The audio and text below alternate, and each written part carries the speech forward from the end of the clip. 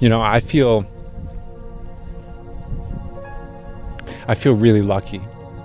I feel really blessed to have the opportunity to perceive some of these other sides of reality. I've received so much healing because of it. My girlfriend who died, Alex was her name. She came to me in a dream, one of those hyper real connections. She took my hand and she brought me on a school bus. And I remember she was sitting in the seat in front of me, just like one of those yellow school buses that you take to elementary school, And she was sitting in the seat in front of me, leaning over the seat and holding my hand. And she was telling me that everything was okay, that she was really happy, and that she was so excited to show me where we were headed. So we get to this building. I don't really remember what the building looks like, but she takes me off the bus and she brings me into this building, and it just looks like a elementary school. When I go in, we go through the hallways, and then I go into one of the classrooms. The room was huge. It almost felt like the blackboard was about 100 yards long. The entire blackboard was covered in writing, in chalk writing, but it was all these languages and symbols that I'd never seen before. I didn't know them, but I knew that they were the languages of the universe. Just somehow I knew that. And Alex spoke to me, and she said that she's in the advanced classes now, and she's actually learning all of the languages of the universe. And she's so happy and she's so excited. And then she came in this visitation to just let me know that, so that I could rest, so that I could let that part go. Because I've also learned along the way that it's our attachment to sorrow and to grief that keeps those souls closer to the earth plane than they need to be. I'm Jim Perry, and you are listening to Euphomet, a show about the unknown and our relationship to it. On this edition, a mystic on a journey to heal himself in order to heal others.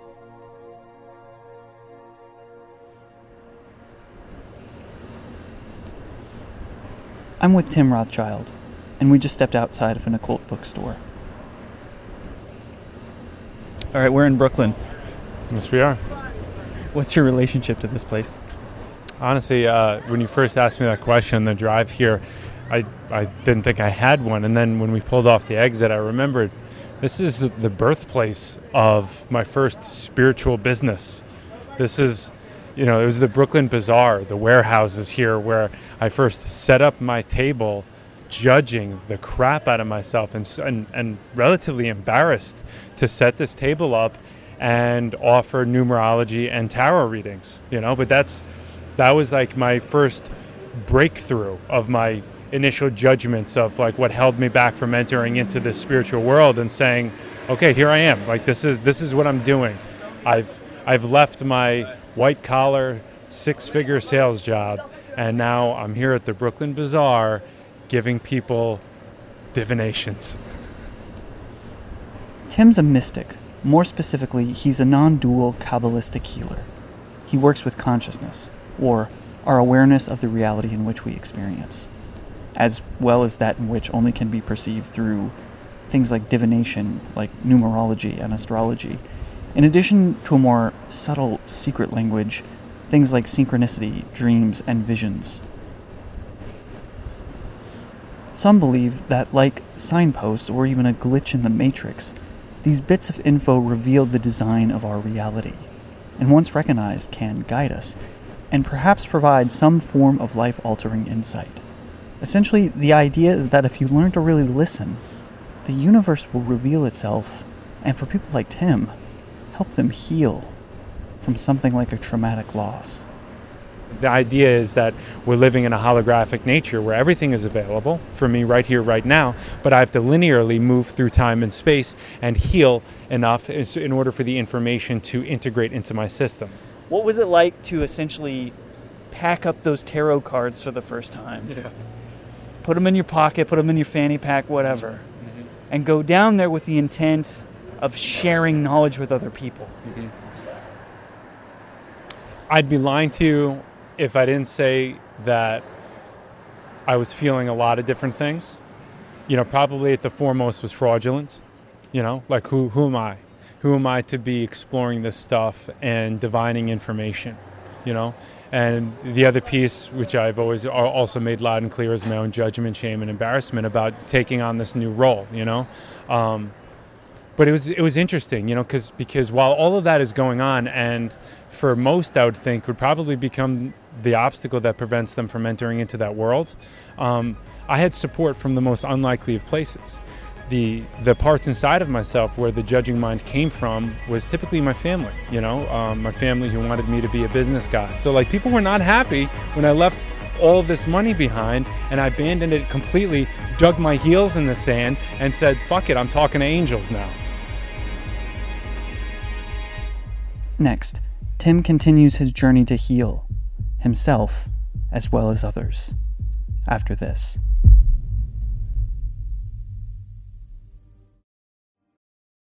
This episode is brought to you by Visit Williamsburg. In Williamsburg, Virginia, there's never too much of a good thing. Whether you're a foodie, a golfer, a history buff, a shopaholic, an outdoor enthusiast, or a thrill seeker, you'll find what you came for here and more. So ask yourself, what is it you want? Discover Williamsburg and plan your trip at visitwilliamsburg.com. When you need mealtime inspiration, it's worth shopping Kroger, where you'll find over 30,000 mouth-watering choices that excite your inner foodie. And no matter what tasty choice you make, you'll enjoy our everyday low prices, plus extra ways to save, like digital coupons worth over $600 each week. You can also save up to $1 off per gallon at the pump with fuel points. More savings and more inspiring flavors make shopping Kroger worth it every time. Kroger, fresh for everyone. Fuel restrictions apply.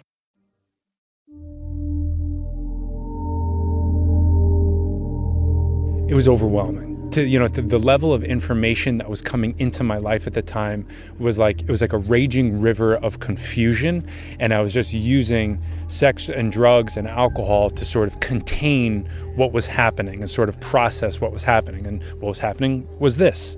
I would go to sleep, whether I was shit-faced on whatever drug, it didn't matter.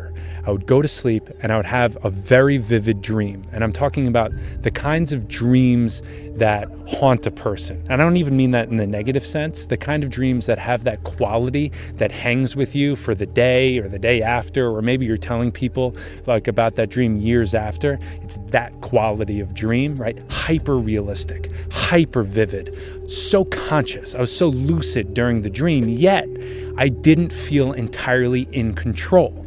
And what was happening was my brother, who had died 4 or 5 years earlier, was showing up, and he tells me, he goes, Tim, and he gets my attention, and he goes, we're going on a trip.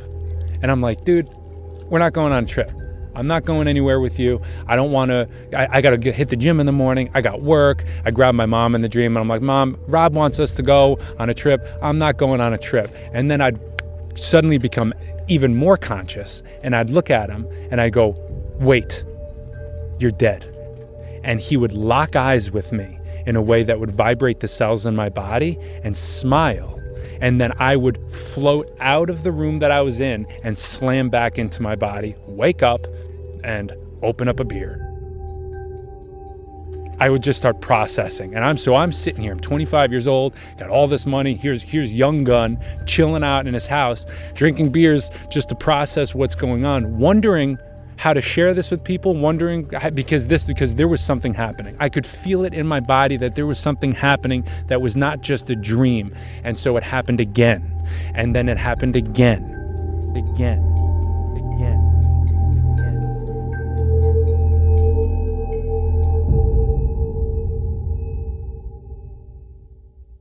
I crash landed at the mystery school at age 27.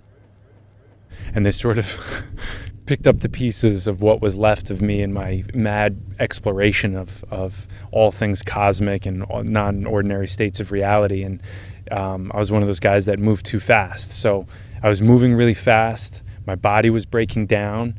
And at the same time, I was still drinking and drugging after these incredibly transformative weekends, not realizing that once I was introduced to these new levels of reality, that having a drink would affect me 10 times as hard, 20 times as hard, because the biology of my body was activated and it was waking up. The physiology just is operating on a whole different level. So if I introduce chemicals and things like that, it completely rocks me. I didn't listen. That's one of my main things the first couple of years of being on this path, was I was not listening. I wasn't listening to my body. I wouldn't listen to my teachers. I had this hard-nosed approach to, I'm going to answer what happened before the Big Bang. I'm going to know everything. I'm going to understand God, not quite realizing that that's not what it's about. It's about knowing and not knowing. So there I was in that consciousness. And we only meet 4 times a year, but those 4 weekends are huge, huge weekends. And I'll never forget, man, this one Sunday, I didn't make it. I couldn't make it. I was too fucked up from the night before. And I literally could not get out of bed. My body was such a wreck, and I felt terrible about it, but the school was compassionate and they gave me the recordings for the day. And I went on and I just, I kept going through the school. So it wasn't like I was kicked out or anything. I just missed the day, right? So then fast forward a couple years and I suddenly realize, oh my God, there's an entire day of mystery school teachings that I haven't dove into yet. I'm like, how did I forget this? Because each day, each word that they speak was so precious to me, was so life-changing, it changed everything. It was so valuable, The school cost a certain amount of money. I would have given them $500 million, for what I was getting out of it. And somehow I forgot about this teaching. So I'm like, okay, I got this whole house to myself right now. I'm going to sit down. I'm going to spend the day as if I was in school that day, So here I am 2 years later, I'm sitting down and I sit down to the lecture. And as the lecture starts, I hear my teacher, Brenda, go, okay, today we're going to talk about the cupness of time, And so we start to talk about all the different dimensions of how time plays out. And without getting into too much detail, essentially, past, present, and future are all happening at the same time in a certain way, right? And there's a way that we can hold it in our conscious awareness that allows us to perceive this, and then really funky stuff takes place. So this was my first introduction to this. So I turn it on, and I start listening to this lecture of cupness of time, and I'm like, oh, wow, this is good stuff. And while I'm listening to it, I look up and, I'm sitting at my desk and I look up in the window and there's these red and blue flashing lights. And I pop up out of my seat and I look outside and there's a couple ambulances, a couple cop cars, a couple people outside. And I sat there looking at it and I can still hear, I'm still getting the lecture in my ear of the cupness of time. And I'm feeling into the scene that's in front of me, and it's got that stillness. It's got that feeling that something really bad has just happened. These people are in shock, and I'm watching this go down, and I'm seeing these 2 young girls, they're probably in their teens, hop out of their car and they're crying and they're holding each other, and the EMT drinking their coffee, talking about it because that this is probably their 4th call of the day. I'm watching this whole scene unfold, and I'm taken back to, what was it, 9 years earlier. It was 9 years earlier when this exact scene was in front of my house after my brother died. So here I am, all alone in my house, listening to this lecture about the cupness of time, watching a scene unfold right in front of me that happened 9 years earlier at the same quality of something really bad has just suddenly happened and people are in shock. And I see them take a dead body out of the house and my heart just breaks. This is my neighbor, I'm watching their heart break, my heart's breaking, and all I want to do is go to them and tell them everything that I've learned in these last few years about life after death, about the cosmic nature of reality, about how this isn't just it. And I wanted to explain the healing journey that I went on from my brother's death and all these other, crises in my life, and let them know that there's a light at the end of the tunnel. It was just like, if there's anything I could do, I just wanted to go there and just transmit all of the knowledge that I had in that moment. But I couldn't. I was helpless. And all along, while I'm feeling all of this, Brenda's voice, my teacher, is teaching me about how time flows forward and backwards, and it swirls around in a cup, and it's just all happening at the same time. And I don't know how this is affecting me at all, but I remember I walked up the stairs. I couldn't look at the scene anymore. It was too much for me. My heart was breaking. And I sat down in my stairs. I'm still listening to the teachings, and I just start crying and bawling in my hands. And I'm just crying. I'm crying for them. I'm crying for myself. I'm crying for my family. Crying for my brother. And I dropped into this really deep place in my heart. And I realized in that moment that if this whole cupness of time thing was true, that I could send a message back to myself and tell myself that I was experiencing what my neighbors were experiencing at that very moment, that everything that you thought about the world was about to change. And yes, this was a terrible loss. This is a terrible tragedy. You lost your brother. But everything is going to change, and you're going to open up to this portion of reality that is so incredibly breathtaking, that's so beautiful beyond your wildest imagination. You don't have a scope for the scope of it. You have no idea what kind of ride you're about to go on. And I just took all of this energy. I mean, I went on and on and on and on, and I gathered it up in this big ball in my heart, and I sent it back to my 21-year-old self, the self that was standing there at the end of the table of my brother. I showed up there 10 minutes after he died. His face was all fucked up, and I remember seeing the shock in my parents' faces. And I walked in, and I walked right out, and I went to the bathroom. I remember putting my back against the bathroom door, sliding down onto my butt and sitting there and just kind of being like, what's my life going to be like now? What does this mean? Just still processing. I was in shock. And then something happened when I was in that bathroom, and I suddenly felt like I had the strength of two people. And I didn't know what to make of it. So I stood up and I walked out of the bathroom. I ended up going to the diner with my friends, and they were asking me how I was doing, and I said, I don't know if I'm in shock or not, but I feel like I have the strength of two people right now. And it was in that moment that I realized that I'd received the message that I had sent from 9 years in the future. And it really opened up a deeper exploration into the nature of reality, because my ego structure at that time received the message. The message was, as you heal through this trauma, as you heal through this heartbreak, a journey beyond your wildest imaginations is going to take place, and it's going to take you on this ride that you never could possibly imagine. And I received it as, I have the strength of two people. And that was all I needed to keep going. And it also happened to turn out that my brother did have my back each step of the way. And that started off immediately after he passed. It's funny hearing the sirens here, the holographic nature of what we're talking about, showing up.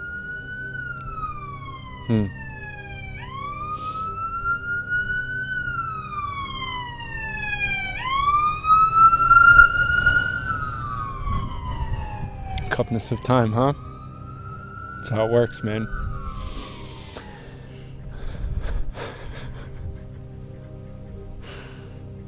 Synchronicity, man. It's how reality reveals itself. So man, I sent that message to myself and I received it. I received it in the way that my ego structure could receive it in that time. And I lived into it for the next 9 years until the very moment that I woke up and I realized that I sent that message to myself. You follow? Man. So now, whenever I remember to, whenever I'm in a tough time, I send a message back to myself. And I know that I'm going to receive it. And that actually goes both ways. I can also sense my future self this way. I can send a message there, send this little metaphysical grappling hook into the future, this note, this message in a bottle, send it off in the cupness of time, let it drift in the shores of time. Let's keep this metaphor going as far as we can. And I mean, it was just one of those times, just another one of those times where I had that lived experience of that mystical side of life, that absolutely beautiful mystery, and how it's always playing out, even in the worst of times.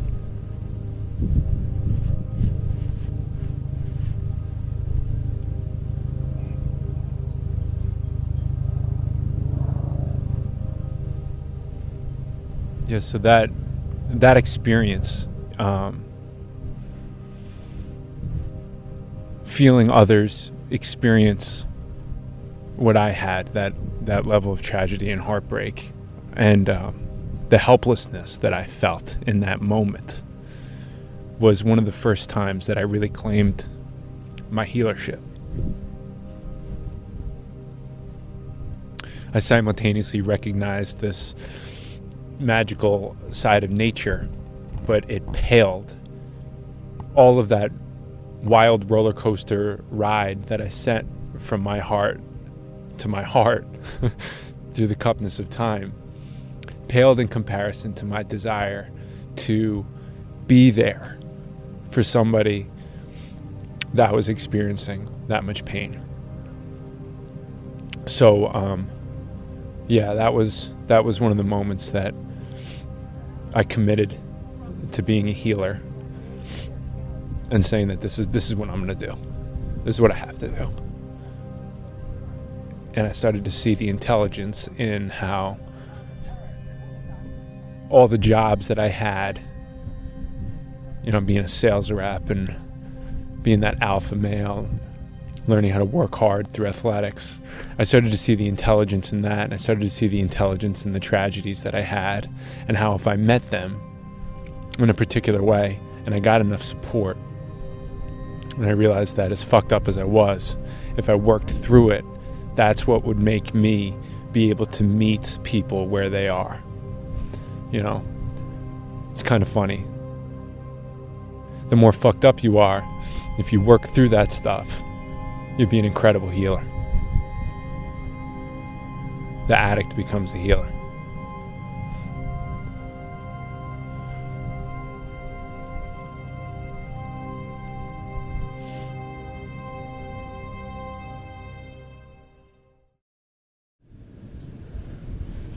Across the river from Sleepy Hollow, Tim and I are still on the pier. As he shares one more story about his late brother Rob, a boat offshore full of rowdy upstaters starts singing American Pie. This is a song I knew was a favorite of Tim and his brother. They'd sing it together. Tim talks about it all the time. And seeing Tim's reaction to that was priceless. He still gets lost in the wonder when experiencing this type of coincidence. He shoots me a glance, knowing full well I'm hearing this song and that I know its significance. He says, "I told you so." Rob is saying hello. Tell me what just happened. Dude, how do I encapsulate the secret language that's not so secret? Maybe it's the sort of thing, this implied gentle nod from the beyond, that can help us feel less alone in the aftermath of loss, like reality itself is with us during the grief of it all. Maybe the smile on Tim's face as he listens to that song is all we need to see to believe, to feel that maybe it doesn't really matter why or where it's all coming from, because its impact is clear, and it's easy to understand why someone like Tim would want to share this feeling with others. help them learn to listen, to help them heal too. You'd have to jog my memory, but just a day and a half that we've been recording this, you have witnessed enough to at least entertain the thought that, yeah, maybe somebody or something or some process or some function is actually listening, right? Some people call that spirit. It's what permeates through everything. I more like to focus on consciousness because that includes spirit, that includes the flesh, it includes everything, you know? And man, I just gotta say, when you work in that area, that's when all form, which normally causes everybody anxiety because it's constantly changing. Well, the other side of that is preciousness. Everything becomes precious, and we begin to have reverence for all things because I can't, there's no word for it. It's actually just the feeling, you know. So we're sitting here stumbling and fumbling, trying to communicate what we're experiencing live, sharing these stories, you know, but we're also getting just as much out of this as anybody listening, if not more, you know. And I cannot put a word to what this experience is. It's just that.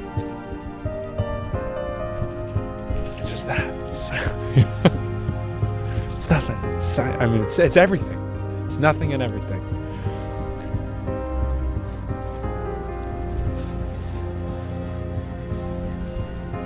And there goes the ambulance.